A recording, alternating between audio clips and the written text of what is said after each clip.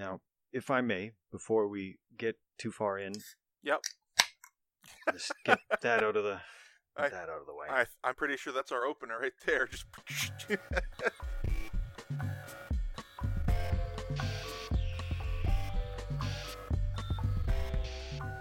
Hey, did we introduce us? We didn't. No, we didn't. I didn't even I hadn't even. Oh, what? I don't even know what we're. Have we even started? Who are we? What's going What on? is starting? All right. Wait, we're recording this? You're recording? You said this was just. Ladies and gentlemen, welcome to RPGX Radio. My name is King Monkey, and I'll be your host for this evening. With me along for the ride, my good pal Simmy. Why don't you say hi, Simmy? Hi, Simmy. Fantastic. Everything is highly edited. You're not even listening to the beginning. You're listening to the end of the podcast. Yeah, and you missed all the farting noises and everything. It was a symphony. For a while. Like a symphony. If you've seen Eric Whitacre's virtual choir, imagine that with fart noises. I was actually imagining Jingle Dogs, but with fart noises. Jingle farts. Well, I mean, we are ever one step away from the poop cast, Simmy. One day you're going to give in, and it's just going to happen. It's a crappy idea, and I'm not going to give in to it, even to my number 2 fan. Precisely. It's a crappy idea. It's the bottom. It would never crack the top. No, it's a cheeky idea. It belongs in the sewers. Yeah, well, we can flush it then. Hey, I made that joke last time, or several times ago. You can't take that from me. It's mine. Put that thing back where it came from, or so help me. So do you have a random verb for me this week? Or how are we doing this? Because as usual, we have made almost no preparations. One of these days you're going to spring it on me that I'm the one who has to come up with the verb, and I'm going to be like... No, I would never do that, because then that requires me to come up with using it in a sentence. Yeah, that's true too. And relying on me to have something pre-planned. I do like knowing a verb. It's a random verb of the week for you, though. Are you ready? Okay. As ever. Are you limbered up? Have you done your stretches? I did a stretch, so I'm good. Perfect. Because today's verb is circulate. Circulate. All right. Circulate. And I'm going to just try and take a step away from forcing Edric the Bard into this whole situation, because I think that was one of my hang-ups before. It was just too complicated for me to try and figure out how to get it in there. Oh, no. So I'm going to do something totally different. You can't do something different. We have an established pattern. No, this is going to be complete deviation from the norm. We're going to be deviants now. And now for something completely different. Baldric the Bard circulated among the patrons of the tavern as he played his lute. I snorted. Oh, God. We've discovered the extent of my creativity. And we've also discovered Simmy's precise level of standards when it comes to jokes. It's not good. Like, I figured you were either going to pull Edric back out anyway, or really go somewhere different. But no, you split the difference there. I just took a step to the left. But isn't it a jump to the left and then a step to the right? Come on. You would think so, but I was doing things differently. Oh, and we can't do the next part of that dance because this is RPG Crossing. Right. Yeah. And it would really drive you insane. Yay. Mm-hmm. But so what do you say we do the time warp and do we have back on track for today? Yeah. All right. I guess I can do that. Due to popular demand, swarming throngs of people. Oh, I've never seen so many thongs of fans before. No. We are not Cisco. We are not doing the thong song. Oh, sorry. Yeah, different podcast. Throng. We are going to cover games on PvP from the GM perspective. And as we've... From the right perspective. Oh! Yeah. And as we've kind of been talking about it, we've realized that even some of the normal conceits that come with starting a game flex differently. So we're going to give you a little bit of that, and then we're going to start segueing into today's topic. So normally, I would say, your game should consist of kind of the inception of that game and your planning for what you want that game to be, and a session 0 where you present that to the people that you're going to be playing with and have them develop characters with you. That way their characters fit into your world, and from there you can tell the story. Am I about right here so far, King Monkey? Sounds reasonable. I mean, it sounded good. It sounded convincing. Okay. Your delivery was spot on. So yeah, no, I was with you from beginning to end. Definitely we're listening. That's what I'm getting. I'm getting you definitely heard me. Oh yeah, for sure. You were talking and you called me conceited. I heard that part. That sounds right. That sounds like something I would say. Yeah. I can't deny it. Yeah, so starting a game. Yeah.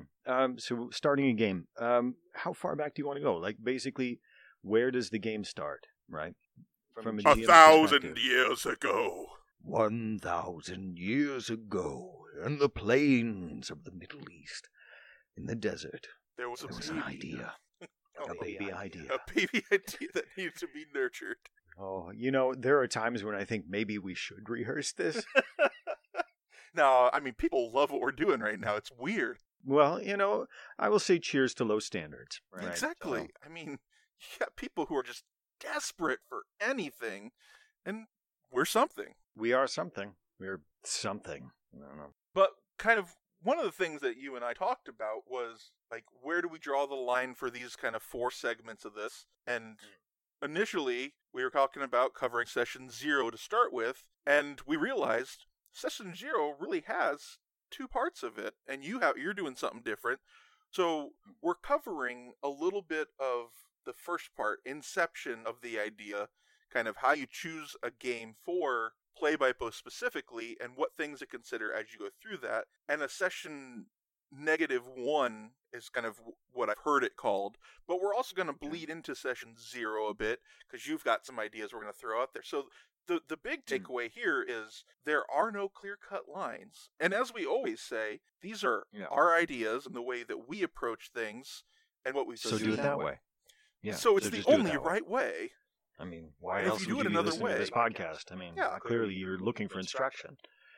If you do it any other way, you're wrong. I mean, that's the facts. Yeah. Oh, yeah. That's objectively true. Yeah. So, you know what? When we were talking about choosing a system, or we'd had the topic of choosing a system that we discussed, and I'm wondering, do you typically, as a GM, start with the system in mind or a story? Because, I mean, either one of those I could see as valid. If Pathfinder 2 comes out and you're like, oh boy, I want to try Pathfinder 2. So you have the mechanics, or, the set of mechanics, which is kind of the inciting moment for your campaign conception, right? Or alternately, you can have an idea for a story, and then you find the system to go with it, as opposed to having the system then finding the story to go with it. Right? I think it depends on how the idea comes to me. If it's a story idea, then usually it's easier for me to plop it into something I know. Yeah. But if I find a system that I like, I will sometimes try and find a way to use that system to tell a story, and so then I kind of go the other way.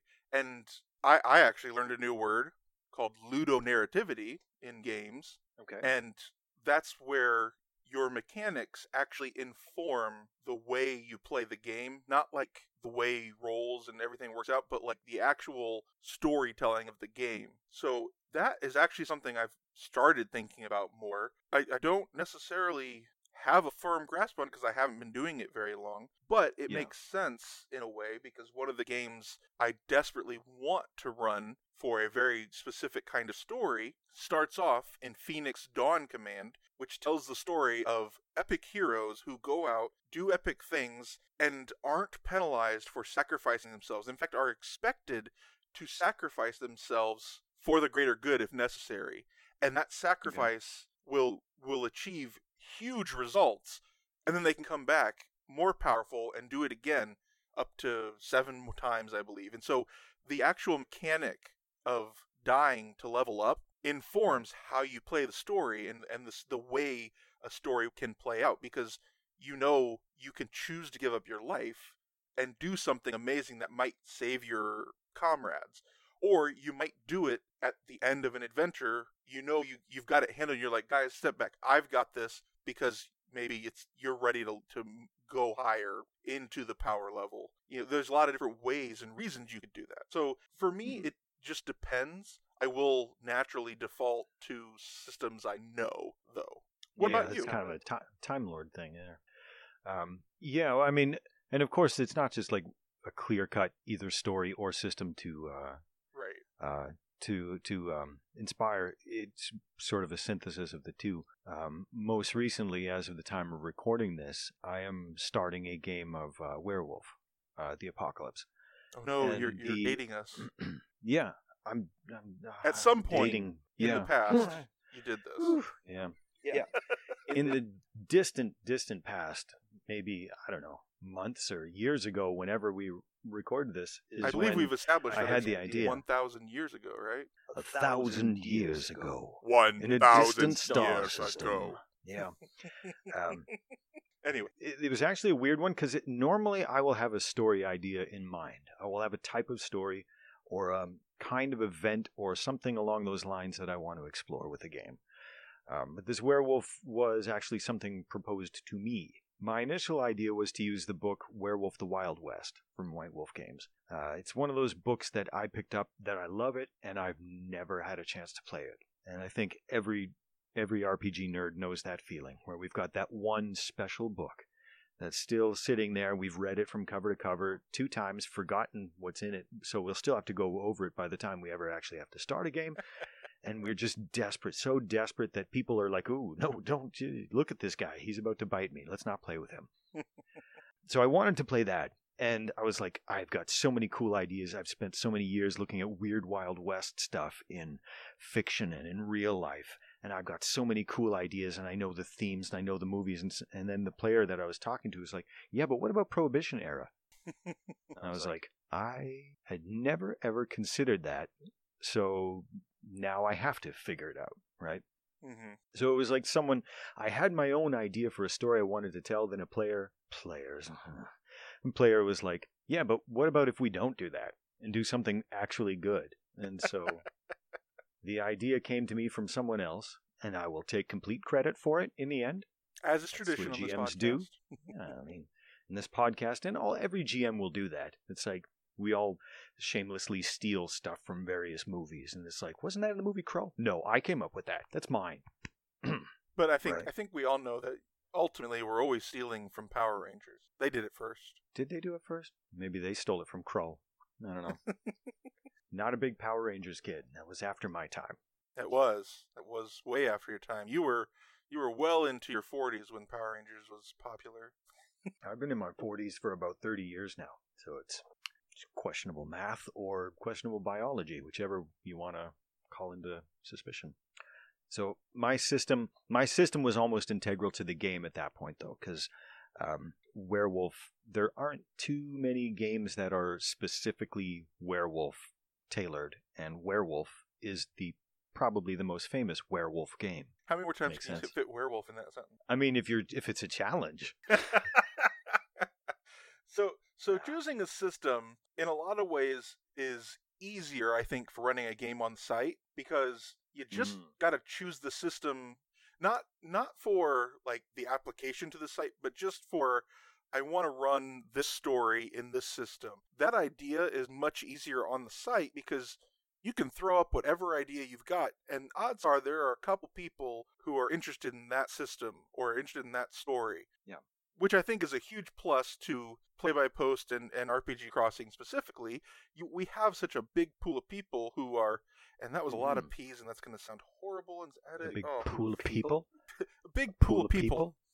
Big pool of people to pull from. Big pool of potential people to pull from. As long as you're not looking to run Shadowrun, you can find some people who are interested. Yeah. I mean, you could find people willing to play Shadowrun, but why would you? Yeah, right? I mean, shots fired. The person who's on the receiving end of those shots knows what they did to deserve it. You all know what you did. It was. Yeah. They asked to play Shadowrun. They set themselves up for it. But one of the things you do have to consider is how the rules will interact with this different setup, because rules for games are set up in such a way that live interaction is the core of the idea. Yeah, and some systems are going to be kind of ruled out. Like we talked about the White Wolf Street Fighter game, with includes cards. I mean, we have the technology where we can include miniatures or tokens fairly easily, but there are other ones that require specific gestures and from players, and all kinds of weird rules for oddball role-playing systems. But things like cards, they can be spoofed on the site with a roll, but it becomes a lot harder to manage, and you're kind of looking at different things. So these are all just things to consider. You want to really look at your system and think, okay, here's the hard points I definitely think we're going to hit. How will those map to someone who posts once a week? How will those map to someone who is posting after 3 other people have? How is that going to map with someone who only can get on site twice a week, so can't have a back and forth with people? So all things to consider as you go through. I am planning for us to actually spend a lot of time delving into that a little more, maybe pull out some specific systems and how we could adapt those. Yeah. But I wanted to cover just a little bit of that now. Have you done any of that? We talked about initiative and how you can, some of the different ways you can do that. Are there other rules adaptations that you have done that you would share?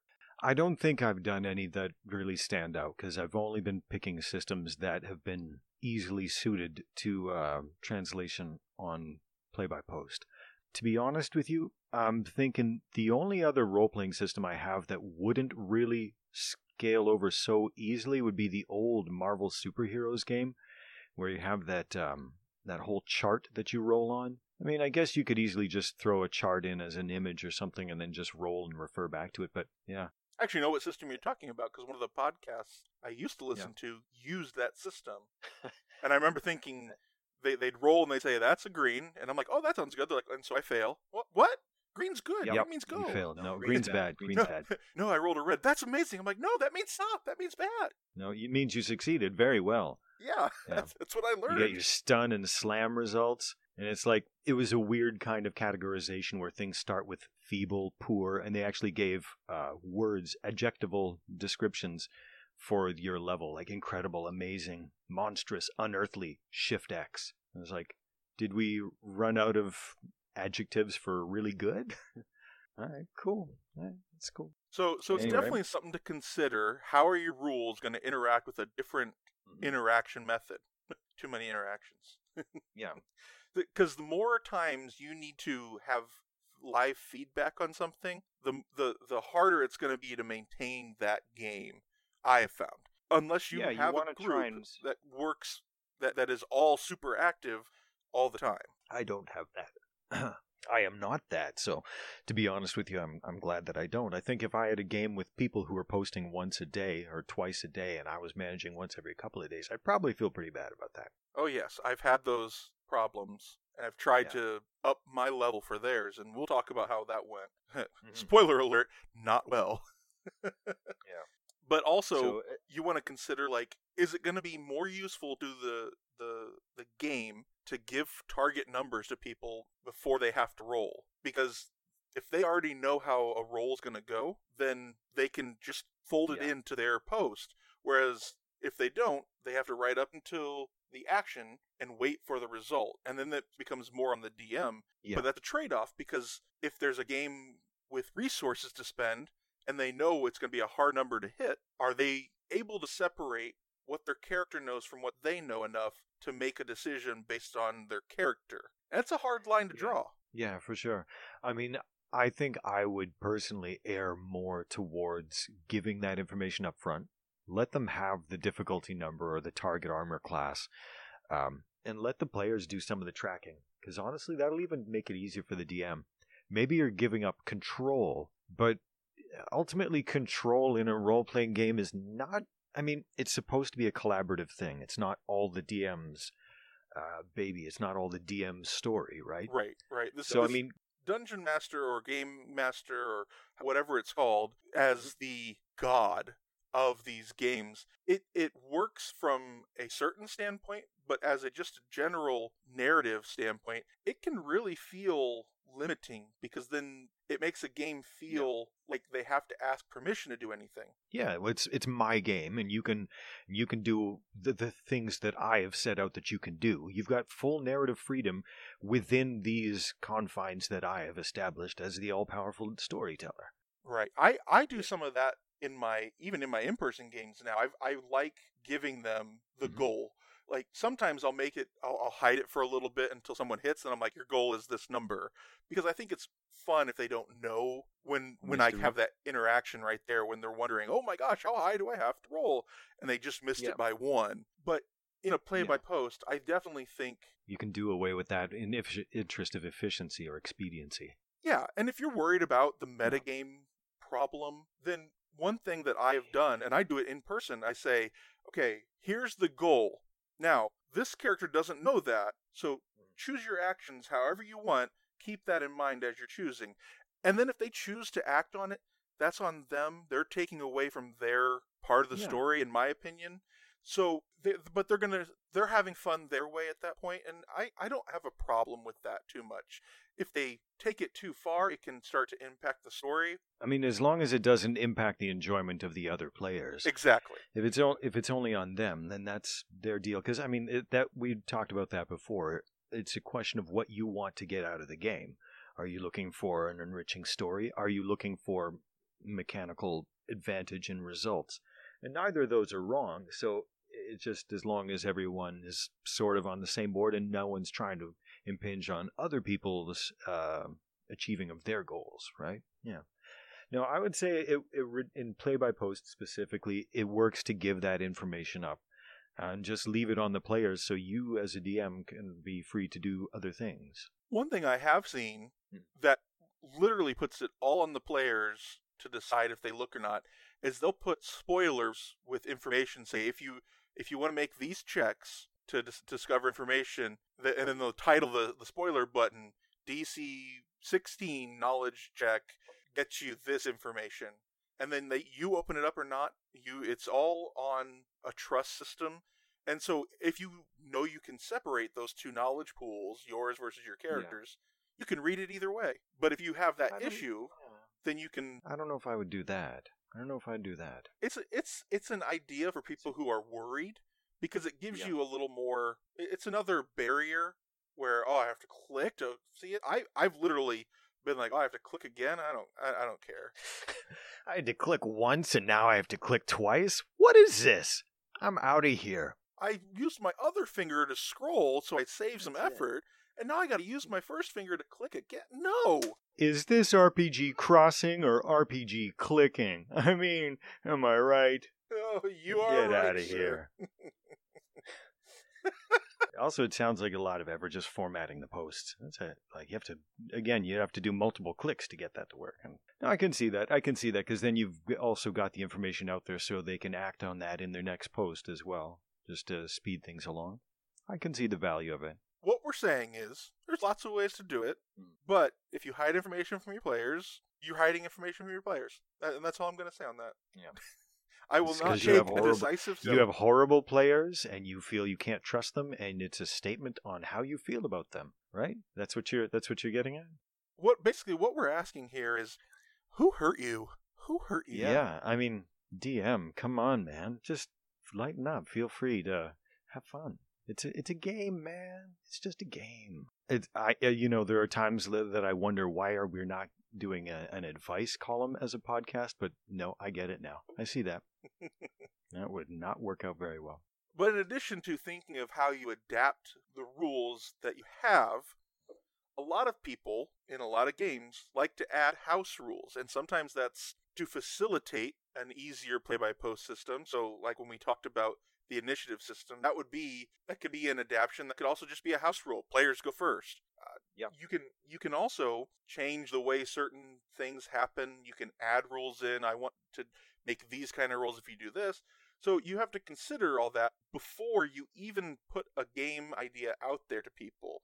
Because if your system normally allows, let's say, guns, but guns are no longer a thing you're doing in the system, that's a house rule, and you got to make sure you understand how that affects everything going forward. Because game systems kind of sit on a precarious balance a lot of times, or they get very swingy with the way your characters can be built. And if you start messing with that, you mess with the way people come in thinking about the game, and they could build a character ultimately that fails in what they hope to do. So I am a very big proponent of house rules. House rules are awesome. It's just another way of reskinning things or throwing in what makes the game fun for you. No, yeah, for sure.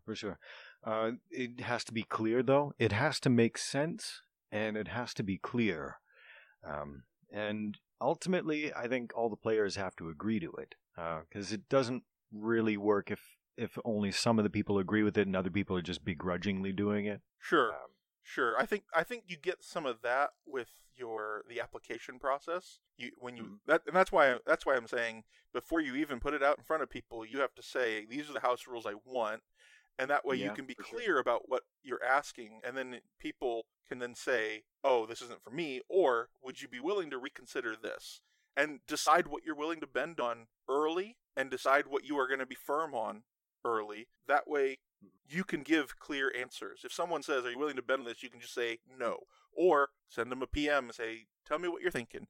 I tend to be a very permissive DM. Someone says, "Oh, I like this idea, but I really would like to do it with this." I'm like, let's talk in a private message. I think I have an idea of how that could work. Yeah. And I always tell them, I don't always. When I get into those discussions, my general thought is, here's what we're willing to try, but you have to be willing to let me scale you back if it's too strong. Yeah.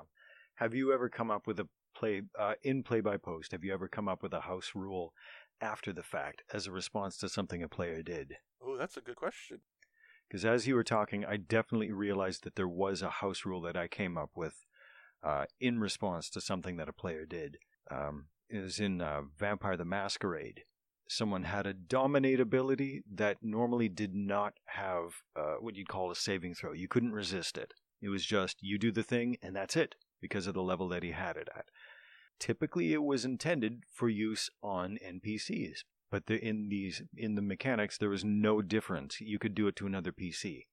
And so this person laid a dominate on another character, and at that point, I house ruled, you know what? Because you're doing it on another player, and that infringes on their ability to control their own character, I would allow them to make a willpower roll. Mm-hmm. So I sort of had a house rules thread set up, and I was able to post it there, clearly detailing my reason behind it and how it would be resolved. So the person using the power would have the option that it could happen, like they still had a chance that it would work out as intended. But it also gave the person who's going to be subject to the domination a level of chance or a degree of chance that they might be able to resist it. You know, it's against the rules technically, but it's in the interest of fairness, right? Yeah, definitely. And I mean, a lot of role-playing games also have like especially the White Wolf games had this specifically stated that these are just guidelines. Any rule in a game is a guideline. Which is where house rules come from in the first place, right? Definitely. And like Pathfinder and the 5th edition D&D, I'm not sure how fourth did it. They have canonized the ability that social skills work on NPCs, but you have to just role play with someone. You cannot just say, "Okay, I roll a skill check and now this person has to believe this," or now I can convince them that I'm not lying. And I like that a lot because I've had that a few times now in my games where someone's like, "Oh, I want them to believe that I didn't steal something from them." I'm like, "Oh," he's like, "What do I roll?" I said, "Nothing. Just have a conversation.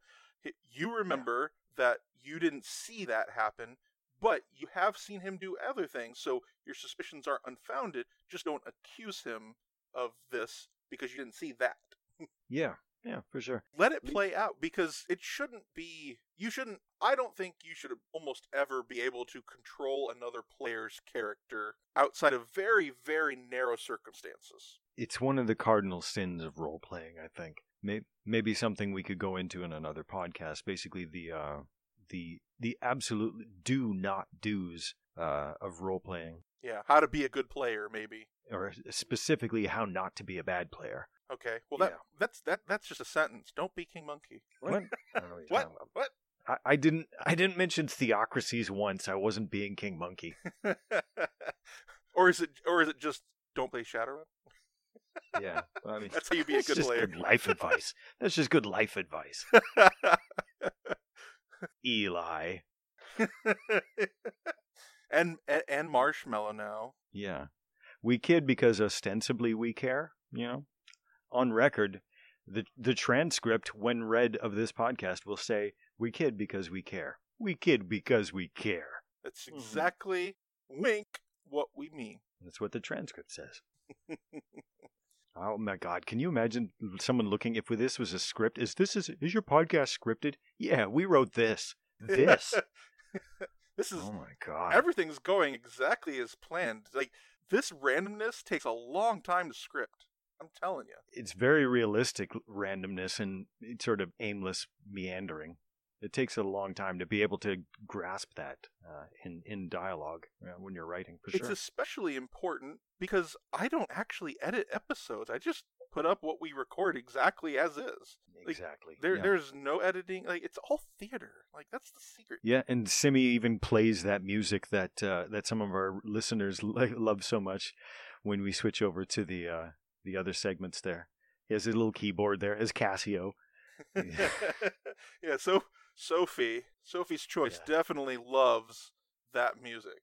Well, it's you know what you need. All you need to do is throw a dance beat on it, extend it, throw some bass drops. You can have a dubstep remix of that. Let the bass drop. Wow, and that could be her ringtone. I think she'd like that. You know what? As a gift, as a special, thoughtful gift, write that down. Okay, write that down. I'm actually gonna talk to some of my shady friends and try and hack her phone to set that up. I like that you felt you need to specify your shady friends as opposed to just your friends. Well, I mean, again, we know about your friends already. It's fine. we're just okay. I'm keeping the theater going. That's just stop pulling the curtain back. Put the curtain back. So did we have another topic that we were going to continue on, or was this sort of like just the ultimate devolution of the podcast? Yeah. Congratulations. This is the last episode. We're done. Thank you for joining us. We really appreciated our time with you. So all of that is just basically how you start planning. Because you also have to consider, like, after you've considered your system and how you're adapting it, you may or may not have a specific story in mind. And so you have to kind of decide, are you using a pre-planned setting like Eberron or what is it called? World of Darkness? Is that the setting? Yeah, that's the name of the setting. And so you got to pick, do you want to use something that's pre-planned, has its own lore already built in, or are you building that yourself? Mm-hmm. And each of those come with its own issues you have to deal with. Not issues in a bad way, just things to consider. Why don't you enumerate some of those? Logistics is the word you're looking for, yeah. Logistics, yes. Well, I mean, if you're using an established published setting, you have the advantage in that anyone who wants to play and has access to the materials already has all the information. It's all right there. In many cases, there are wikis on it, or if you can get the book at your game store. So the DM does not have the onus of explaining the regions or the customs or the magic or science rules of the setting. Everyone has access to that information already. Homebrew, of course, you've got on the DM, you've got a lot more setup to do because now, since that's your unique place, you've got to explain how and why everything works the way it does. And of course, there's a blending too, because you'll have homebrew, you'll have established settings, but with asterisks that it's your own special country in established setting, right? Right. And I would say the opposite side of both of those is if you use an established setting, you aren't beholden to it. But if you say I'm using the Eberron setting, and someone with a lot of knowledge about Eberron comes in and says, "Oh, I want to do this in this place and have this thing going on here and this, and I want to attach to this background," and you don't know that stuff, or that you don't know it as well as them, you could feel like you have homework to do at best, or at worst, that you are not good enough to run that setting. Yeah. And that carries kind of a weight to it So be willing to learn and be willing to tell people, I don't know, but I will inform myself on this. Give me some time. If you're going to use a pre-planned setting. And ideally, the game is not a challenge, right? It's a collaboration. So ultimately, the players should be willing to help out if the DM is not familiar with a certain element of it. And I've actually got that in my game right now. Remember in the previous episode I was talking about when someone proposes a racial game where everybody's a dwarf and that one guy comes in and says, "That's cool, can I be a gnome?" And I said you shouldn't do that. No, I didn't. I've never heard you say that before in my life. You should listen to the RPGX radio podcast. It's really good. And I think I said that once there. Sounds like a joke. I don't think that doesn't sound interesting at all. So I have this werewolf game, right, where everyone's a werewolf in the game called Werewolf. And I proposed this werewolf game of Werewolf. And I had a player saying, "That looks really cool. Can I play a were-crocodile?" Now, the bigger deal of that is I don't have the source book that deals with the various lizard folk that you can play in the game, right? So at that point, I'm going to, if I allow that player in, then I'm going to basically straight up say, I don't have the book, and I'm not super familiar with it the way I am with Werewolf, the werewolfing. So I am going to rely on that person to sort of do their own housekeeping, right? To keep track of the things that are specific to them. It's kind of aside from the topic of setting and homebrew. More me just complaining about problematic players. Again, player, singular. If you are playing Shadowrun or like Shadowrun, what is wrong with you? I mean, obviously, it messes with your head, right? You start to think, this looks like fun, this could be a good idea, but it's not. It's just a bad idea. Because you say were-crocodile, I know exactly what you're talking about. Can I actually say something? I played first edition Shadowrun when it first came out, and I think that's why I don't like Shadowrun. I understand that the later ones have fixed up a lot of the issues, but sometimes you get that first initial thing, you're like, oh no, this is not for me.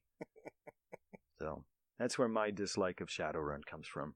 I've never played Shadowrun. I just enjoy dunking on people, so if someone's dunking on someone else, I'll just say, yeah, I'm with it.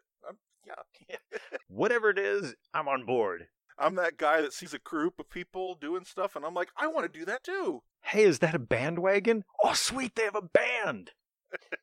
So let's pretend you've got your system, you've got your setting, that you've decided how you're going to go with that, and now it's time to develop the story that at least enough to present it to other people. What are some things to think about as you kind of put this story together and are preparing to show it, expose it, if you will, to other people? Yeah. What are the things? I mean, there's a lot of different types of story, just like in writing. So is it primarily based on a plot? Is it based on a theme or tone? So basically what you do specifically for play-by-post when you're advertising, you're going to sort of emphasize what it is about the story that you want people to... that you want to resonate most with people, or that you want them to most grab onto. Is it Call of Cthulhu? Then maybe you're not going to go say, this person is kidnapped and we need to rescue them. That's sort of peripheral to the key attraction of a game like that, where it's all about the setting and the creepiness and the atmosphere, right? Yeah, I think you want to kind of consider what tropes would be common in this story. Like if you're doing a Call of Cthulhu, then obviously, well, I guess not even obviously, but Call of Cthulhu initially will bring to mind horror and otherworldly, like terror and detective type things and strange happenings. But if you want to use Call of Cthulhu to tell a different story, you have to prep people for that, because if they just see Call of Cthulhu... It's a lighthearted romp of 4 college students as they make their way towards veterinarian school. But along the way, they adopt a really weird dog. Oh my gosh, I think I just turned it into Scooby-Doo. Can you do Scooby-Doo with Call of Cthulhu? Scooby Cthulhu? Scooby-Dooby-Doo Cthulhu. I don't know. Cthulhu? We'll workshop it. I mean, we got some to do now. Yeah. Uh-oh. Okay, well, I mean... I love that. We're Okay, writing we down need to- notes, right? Call of Cthulhu, but Scooby-Doo. Call of Scooby-Thulu. Scooby Okay. Thulu. Scooby-Thulu. But so it's important as you consider the story you want to tell. You don't have to kind of map out every beat. And in fact, I would say don't. Yeah. Because Yeah. if you're a very linear story, can feel like it's on rails, and lots of people don't like that feeling. Yeah, and I think if you're doing like a more straightforward thing, like a Dungeons and Dragons, really what you want to set up is the inciting incident of the plot. If it's not going to be focused so much on the atmosphere, and Dungeons and Dragons can be, by all means, any system can be used for anything, as we just proved with Scooby-Thulu. But, you know, if you're doing something with a more straightforward story, you don't, like you say, don't give away the details, but you have to really build up the inciting incident.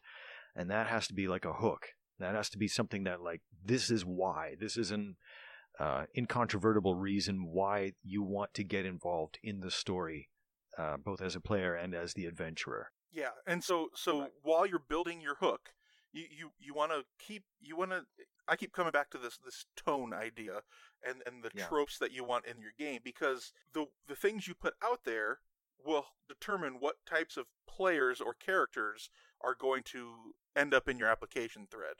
And if you are in a super serious, gritty adventure about, Western werewolves, for a random example, you don't necessarily want what's that movie called? Deliverance, were crocodiles strumming a banjo, telling See, you said, what was that idea? And I thought Three Amigos.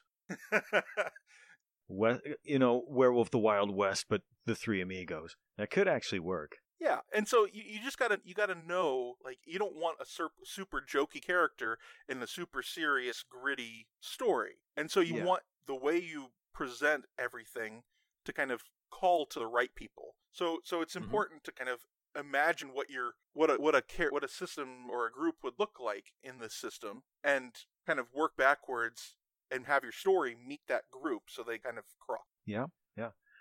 And a lot of that stuff, like choosing tone, can just come down to even just simple word choices. Because just the way you describe a thing is going to inform the type of story and therefore the type of characters you're going to get to apply for it. If you're going to describe magic as, mystical or mystical or magical or fey or enchanting, you're going to get your sort of standard D&D kind of thing. Whereas if you start describing it as eldritch or occult, you're going to get a very different kind of feel. They basically mean the same thing, but you'll get a different feel out of each of those words that you apply. Exactly, King Monkey. Just like you were saying. Precisely. Yeah. I know that you were paying attention. I definitely was. I was here the whole time. Yeah. So, word choice. That's all I'm saying. Cool. So we were talking about Scooby-Thulu, right? Scooby-Thulu and the Three Werewolf Amigos. Yes, exactly.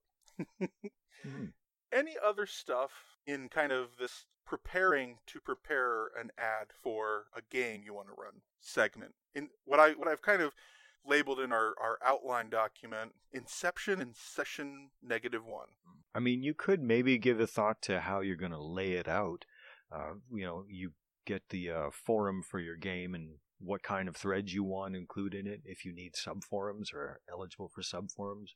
Like, you can maybe think about the, not desktop publishing, but sort of like just the computer layout of the deal to a certain extent. You can consider it, and we can cover a little more of that when we get to our next one, which is about kind of getting everything running. I guess if you put all of that together, you can actually get a forum to start like doing some pre-planning in. Yeah. And if you are a community supporter, you get a free forum, a free thread that you can do whatever you want in. Oh yeah, that's true too. I have one of those and I never use it. I actually just remembered as we were talking about places to do stuff. I was like, I have one. Yeah, you were just remembering that you definitely have one that you use fully, right? Yes. I tend to skip it because I I go to my Dungeon Master control panel and Yeah. look at old games that I have control of and just do stuff in those if I need to try stuff. Yeah, But that's true too. I mean, that's hardly critical to the application. It's not really, it's not a make or break kind of thing. It's not the sort of information that you're going to be putting in your initial game ad, for example. right, definitely. But since all of that is, covered perfectly, Expertly, professionally. it is time for everyone's favorite part of the episode. Can you guess what that is, King Monkey? I already opened my can, so I'm at a loss. It is Adventure Assemble!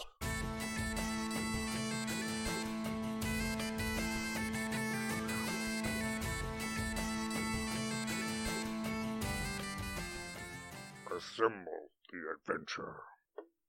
So, are we assembling a new adventure, or is this the continuing shenanigans of Edric the Bard? That is to be decided when you decide what character you bring in 2 episodes from now. Fantastic. You asked me to think about something in the future. For now, we're just going to determine where and what is happening. So, give me 2d6 rolls while I have to sign back into Google, because apparently I have to do that now. All right, let me just get my dice. No, I said 2. I've got 2 d6s among the dice I've got here. See, these ones are my son's favorite ones, the purple one and the gold one. Yes, I do see them, because as we've established, this is a video cast. Clearly, beautiful, rich colors, 4K, high definition, 3D even. See, we really sprung for nothing but the highest of tech here. I got a total of 10, a 6 and a 4 if that matters. A 6 and a 4. So a 6, 2, 3, 4, 5. Puts us on water. Uh-oh. Oh, no. On water. I hope there's a boat between us in the water. Lakes, seas, shores, etc. So now, you said a 4? Yeah. Okay, so that gives us forested for the other type. I'm imagining a island, a forested island with a sheer cliff face that butts right up against the water. I don't know how high it is, but that's kind of what I'm seeing right now. And do you see anything different, or you have any other ideas to throw out there? Let's see. So thick, lush vegetation. I think it's like tropical.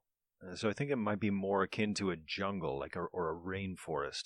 Okay. A coastal rainforest on the sweeping slopes of a large island with steep cliff faces and limestone cliff faces. So they've got those cool caverns and naturally formed crevices and stuff. So I've got jungle and cliff.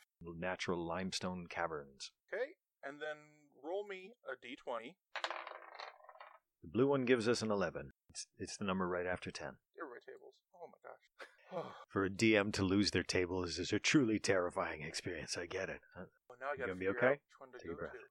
Let's go to river and coast area. A good place to start. And you said 9? No, I didn't. I said 11. You said 11. 11. That's what I said. Yeah. I don't know what you're talking about. Sorry. I opened my can earlier, so now I don't fully understand what numbers do. And it looks like our encounter is with a nymph. Ooh. This is weird because PG normally we get like a whole thing here. I like this. But like though. PG-13, right? This is PG-13? This is PG-13. Keep that in Okay, mind. so it's all not fine. that kind of encounter. It's not like a Blue Lagoon sort of scenario. Fair enough. It is not a deviant art encounter with a nymph, okay? The fewer deviant art encounters I have in my life, the better.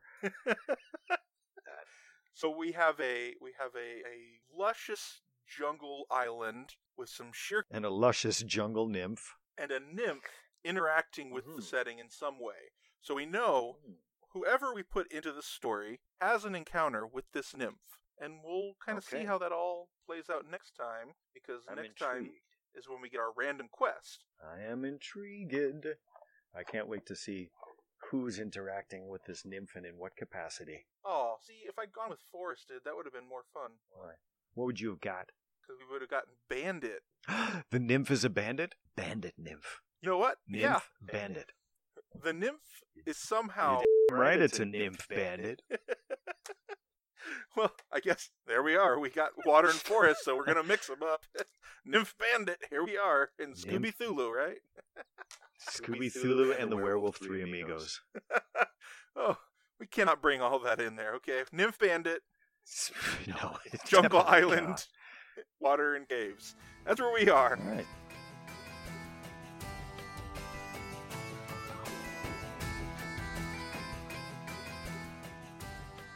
So Cool. now, in our traditional capacity, we're going to end the show as we always do traditionally, somehow.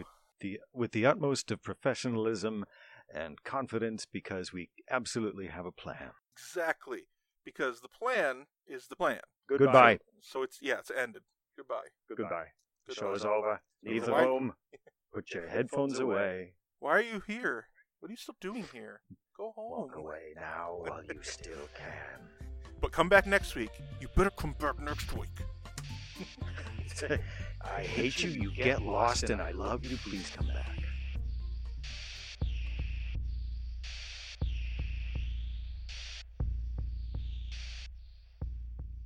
I am what I started at, so we'll take it.